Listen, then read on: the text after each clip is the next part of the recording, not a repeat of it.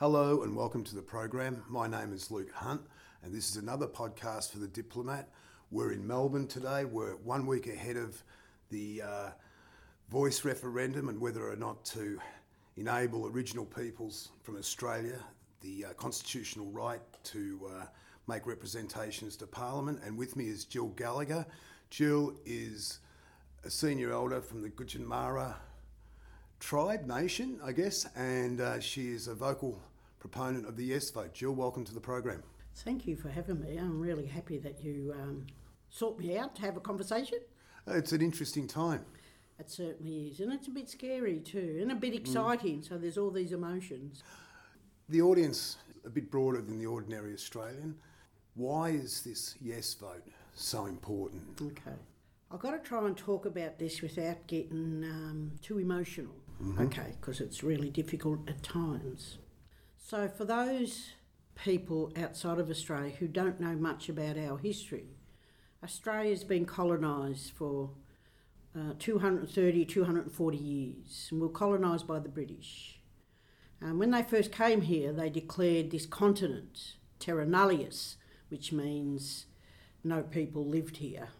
So that started what we call invasion and the governments call colonisation. And it was quite brutal. And there were crimes against humanity committed in this continent, on my ancestors and our ancestors in Australia for the past 230 odd years. We, as the Aboriginal and Torres Strait Islander peoples, the original peoples of this country, we have never, apart from the massacres and the forced removal of our children to assimilate into white society, and then rounding us up and putting us all on missions and controlling our lives, apart from all that, the fact that we are one of the oldest living cultures on the planet. I mean, the pyramids, how old are the pyramids? 2,000, 3,000 years? Sure. Yeah. We're 65 plus thousand years. We have one of the oldest in the world, the agriculture system back on my country, Gunditjmara country in Western Victoria. But the world don't know about us. And the world don't know about the crimes against humanity that were committed on our people. And this voice to Parliament is our way of saying we need that recognition. We've been disempowered for so long. And it's important that our peoples are recognised. But more than just recognition, it's about having a voice that we can talk to Parliament and the senior government of the days. And I understand it, according to the Constitution, which I have read, and the changes which I have read, that it basically says that Aboriginal and Torres Strait Islanders may make representations to the Parliament and the Executive on issues that affect them. It doesn't seem like First Nations people are asking that much. And it also says that, and Parliament may legislate, which Parliament already has the right to do. So one wonders why the No campaign is so upset by this. I don't know what the fear is, because there's not a lot to fear, is there? When you do read the actual question that if we are successful, this is what will be inserted into the Constitution. So yes, it doesn't have no governments ever will lose power. Right. But it's about us as the first peoples of this country, one, being recognised, and two, being able to speak to Parliament on matters that affect us. And I don't know what the fear is. I don't know what the fear from some No campaigners, and there are some Aboriginal No campaigners out there also, by the way, and some have political aspirations. Right. And some of our people just don't fully understand and don't trust the governments at all. The Blackfella Revolution movement, they're against it. Their argument is that it doesn't go far enough and that they would prefer a treaty. My understanding that states like Victoria are well advanced at a state level in orchestrating a treaty. My reading is that the voice would actually add a kind of overarching federal perspective to... Yes, well, what a lot of people don't fully understand, that when the state government here in Victoria seriously said, let's consider treaties, okay, both the government and also our communities, the Aboriginal communities in Victoria, we had a dilemma. And the dilemma was, who do they talk to? Right. Well, there's 300 odd nations of Aboriginals, there's 170 different languages, and often the areas they cover is quite small. Yes, and of course, pre-contact, pre-white fellas coming to this country, we didn't have statewide mechanisms or national voices. Sure. We were clan-based or nation-based, whichever way you want to look at it. And so we had a dilemma of, well, the government can't go out and negotiate with all 38 nations in Victoria. There has to be some framework. So who's going to do that? So my role back then as the Treaty Commissioner was to actually talk to the Aboriginal communities in Victoria and come up with a design of what mechanism. And we came up with the First Peoples Assembly of Victoria, which is our voice. And government talked to them, and because they're our elected voice. We elect them. I had to set up a whole new election process because our mob didn't trust existing processes and systems. So we set up our own boundaries, electoral boundaries, our own votes. We even lowered the age for our people to vote at 16. Right. And I'd recommend that for any nation. But anyways, so we had to have this voice so we can advance treaties. And so our voice in Victoria has actually negotiated with the state government a treaty or treaties negotiating framework. So that's like the roadmap as to how they will now start to commence negotiating treaties. Right. Going back to this concept of Terra Nullius, which I do find rather interesting, the Latin terminology for land uninhabited, which was used by the British to kind of claim land and at the same time avoid the word invasion. Yes. But it strikes me that it's difficult to compare crimes or crimes against humanity, but the British basically just ignored the people that were here. It's as if ghosts did not exist, which one would imagine could almost be harder than had they come in and there was a God Almighty fight. Exactly. I mean, the term Terra Nullius, that is a British that came with them. But basically, right, you're spot on. It basically meant the land was vacant.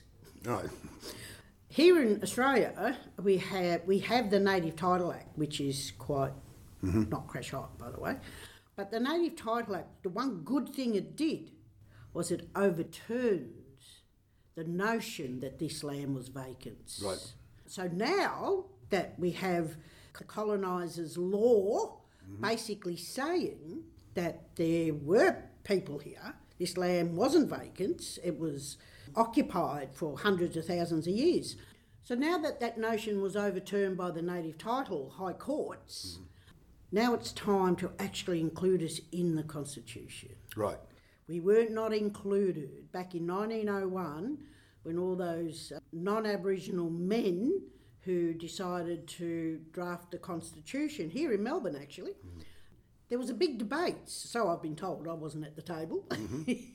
There was a big debate at that time that should we include Aboriginal people and we lost that.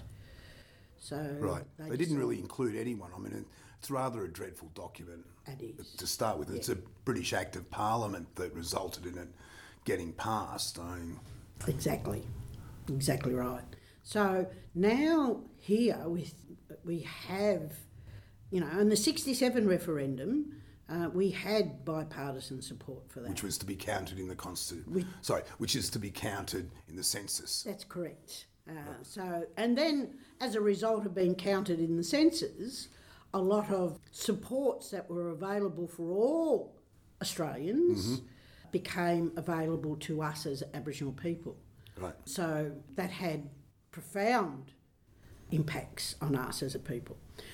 So now it is really time for us to be properly recognised and have this voice that can actually talk direct to Parliament. Right. My thinking also is that if the yes vote succeeds, then that would basically consign the whole concept of Terra Nullius to the dustbins of history. That would really be the nail in the coffin for it. That's exactly, you did right. The way I see it is this is the last nail in that coffin. Right. And then I think we as a people can feel equal as other Australians.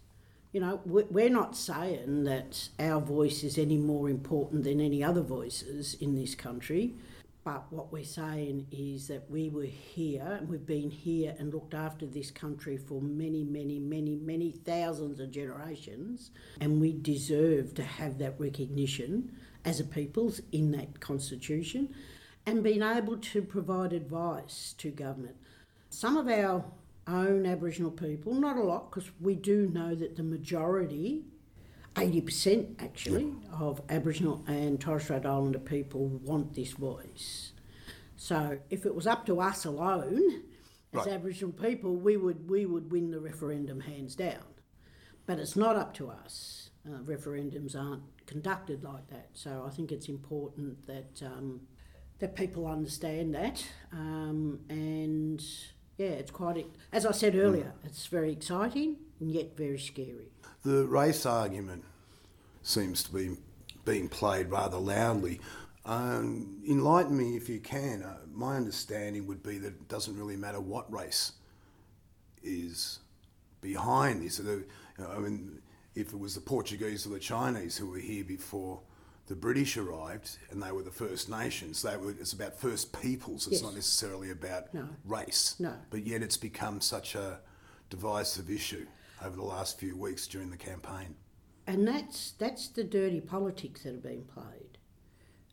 When I look at things that come out of some media outlets, and when I look at what's coming out of the opposition's mouths, which is the conservative side of Australian politics. Yeah, it's really shameful that they could actually tell lies and untruths about that, because that's not true. I mean, already there is race. There is race-based legislation in the Constitution where it allows the Commonwealth Government to make laws based on race. Right. And the Anti-Discrimination Act, the Discrimination Act has been suspended 3 times. Has that piece of legislation been suspended by government solely to discriminate against Aboriginal and Torres Strait Islander peoples? And that's appalling to do that. So that argument that, we shouldn't have a voice based on race and is a non-argument. It's just not true. We as Aboriginal and Torres Strait Islander people, we come from this country. This is our land, and at the moment, now Australia is a different country than it was 230 years ago. Sure, it's a country for starts. Exactly right, and it has some amazing cultures that have found their homes here, and that's amazing. I see their cultures in the landscape. In Fawkner here in Melbourne, there's an amazing Buddhist temple that I just love walking by. But you don't see us as the first peoples of this continent, our cultures in the landscape. We're not visible. Right.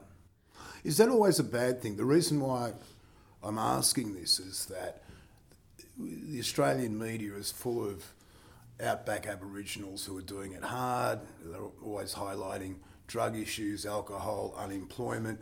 I've dealt with Aboriginal tribes going right up the coast, and there are an awful lot of Australian Aboriginals and Torres Strait Islanders who have normal jobs, wear regular clothes. They're not really the image you see on television is not necessarily the correct image for what Aboriginality stands for. Yeah. And I'm just kind of wondering, how is this playing into the hands of the campaigners on either side? Yeah, it's interesting. Look, you know, colonisation has happened, it's here. We can't do anything about that. We can't change the past. But what we have to do is work out how, as an Indigenous peoples, how do we live in two worlds? Right. But some of that atrocities that I spoke about earlier, some of those massacres, and it's all in the record. It's not just what we say. Sure. It's all on the record. It's all in the history books as to what happened on this continent. Some of that is, I forgot my train of thought then. That's okay. Isn't that amazing? That's right. And some of those people who were responsible for those massacres were prosecuted and hanged back in the day. Yeah, not a lot, but... Not a lot. No. I can't argue for justice back then. Yeah, but, and nor should we, by the way. I don't think we can go back and we've got to move forward. Well, that's where you were getting at before in that, how do Australian Aboriginals express themselves? Exactly. So I'm sitting here and I'm a fair-skinned black fella, right? So I don't have black skin. I can go undercover if I need to, by the way. But my mother can't, nor could my brothers. They were obvious Aboriginal people to look at, no matter whether they wore a lap or modern-day clothes. Right. But colonisation, when it started in southeastern Australia. And it was very quick, it was very rapid, and it was very brutal. And so you've got remote Aboriginal communities who are still doing it tough, so they're still trying to straddle two worlds. You've got urban Aboriginal people like myself. I know my country, I know my mob, I know my mother's stories, and I know the shame and hurt that she still lives with today, because she's still alive today. But what we're trying to do in Victoria is reclaim our cultures, our languages. And if we're successful here in Victoria with treaties, one of the biggest things that we'll be looking at is how do we set up, like what New Zealand did for the Māori, how do we set up language nests? It's about reclaiming, because it was forbidden before the full brunt of colonisation impacted on remote communities. Most of the damage was done in southeastern Australia. Right. There's still a lot of damage in remote, but their issues are different and their solutions are different to remote communities. So what I'm trying to articulate is that, so if you look at Fitzroy, which is an urban suburb of Melbourne, and you look at Fitzroy Crossing, which is a very remote part of Australia, we have the same issues as a result of colonisation, but there are different solutions to those issues and different needs from Aboriginal people, and the list goes on. So it's, yes, we speak English, and yes, we dress like everyone else, and yes, we drive a car, and I do know what Wi-Fi is, even though my mum calls it Wi-Fi. Nice. That was nice. That was Wi-Fi to her, but Wi-Fi to me. So long as it works. Yeah, as long as it works. So, yes, we have evolved. All cultures evolve. We don't stay living with a lap and living in humpies. We evolve too. How do you think the so-called panel will work, in that I keep hearing these criticisms that, we don't know how this is going to work after the vote. And if it succeeds, there should be a panel of Aboriginals or group of Aboriginals who will make representations to Parliament. How do you envisage that happening? I would like to think, and I have faith in our national leaders, Aboriginal leaders I'm talking about, and some non-Aboriginal leaders I'm talking about. I have faith that they will, whatever this voice is going to look like, they'll design it where Aboriginal people can have a say in what it's going to look like. For example, when I had to set up the voice here in Victoria, I went out and I asked, we've got 68,000 Aboriginal people in Victoria. If you ask all of them, there'll be all different views, but we have to come up with a common way forward. Right. And so what I did was set up some guiding principles, what we can't compromise. Okay. The first guiding principle was we as Aboriginal Victorians want to elect our voice, Jill.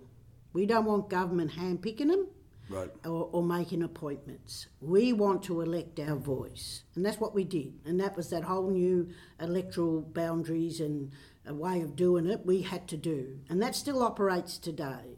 We just had elections not long ago. And that's the First Peoples Assembly co-chairs and all the delegates in there that represent us.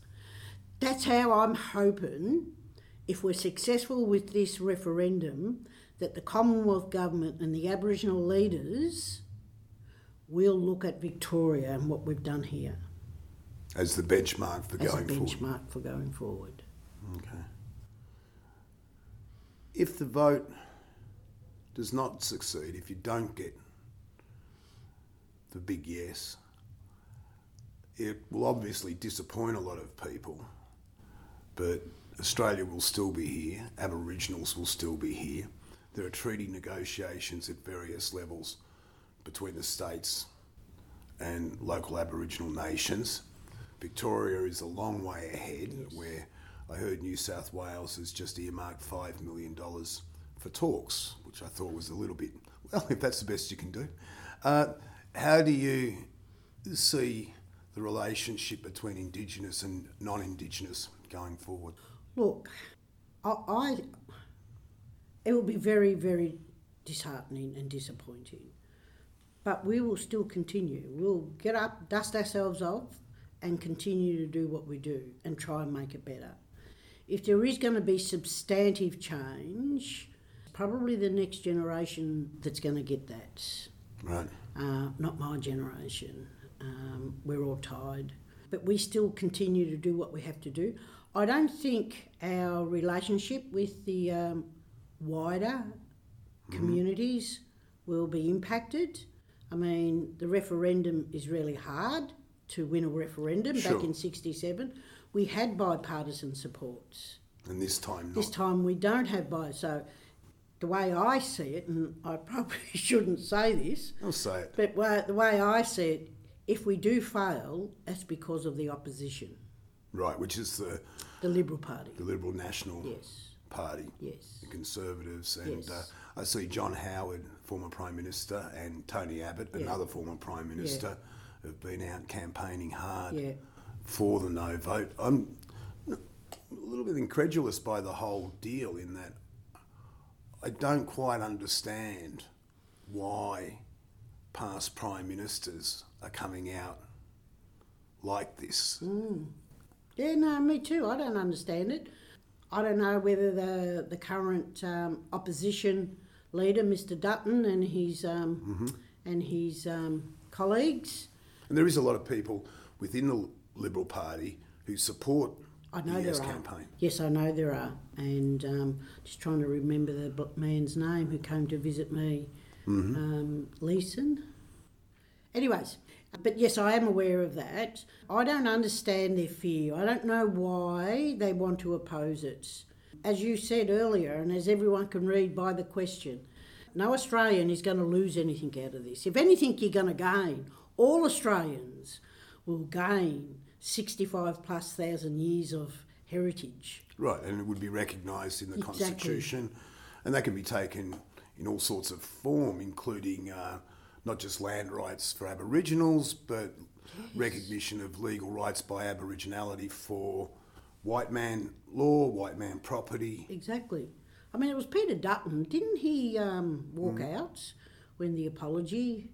Something along those lines. Yeah. So, and it was John Howard, in all the years in his office, when he was in office as the Prime Minister, refused to sign the UN Declaration on the Rights of Indigenous Peoples.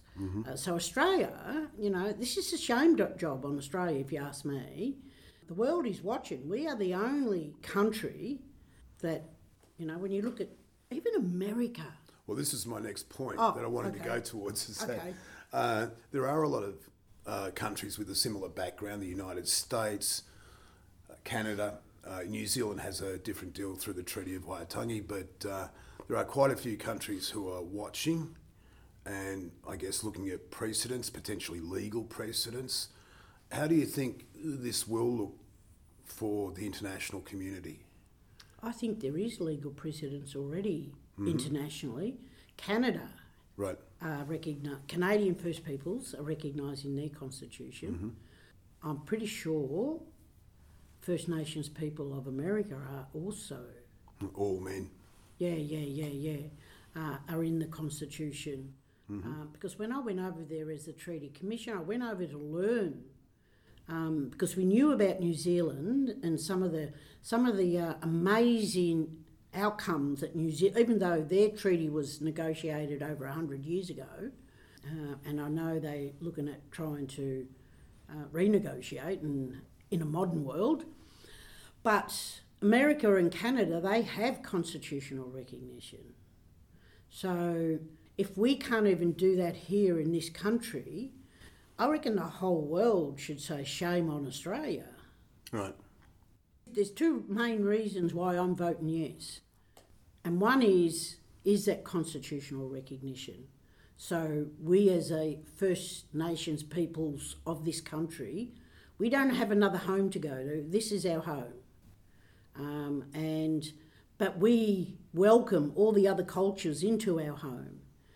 But I also want to elevate our culture alongside of the Egyptians and the ancient Greeks, the Incas. We're up there, but no one sees that. So that's one reason why I'm voting yes. The other reason is empowerment and recognition is a powerful medicine. It is so powerful. And hope.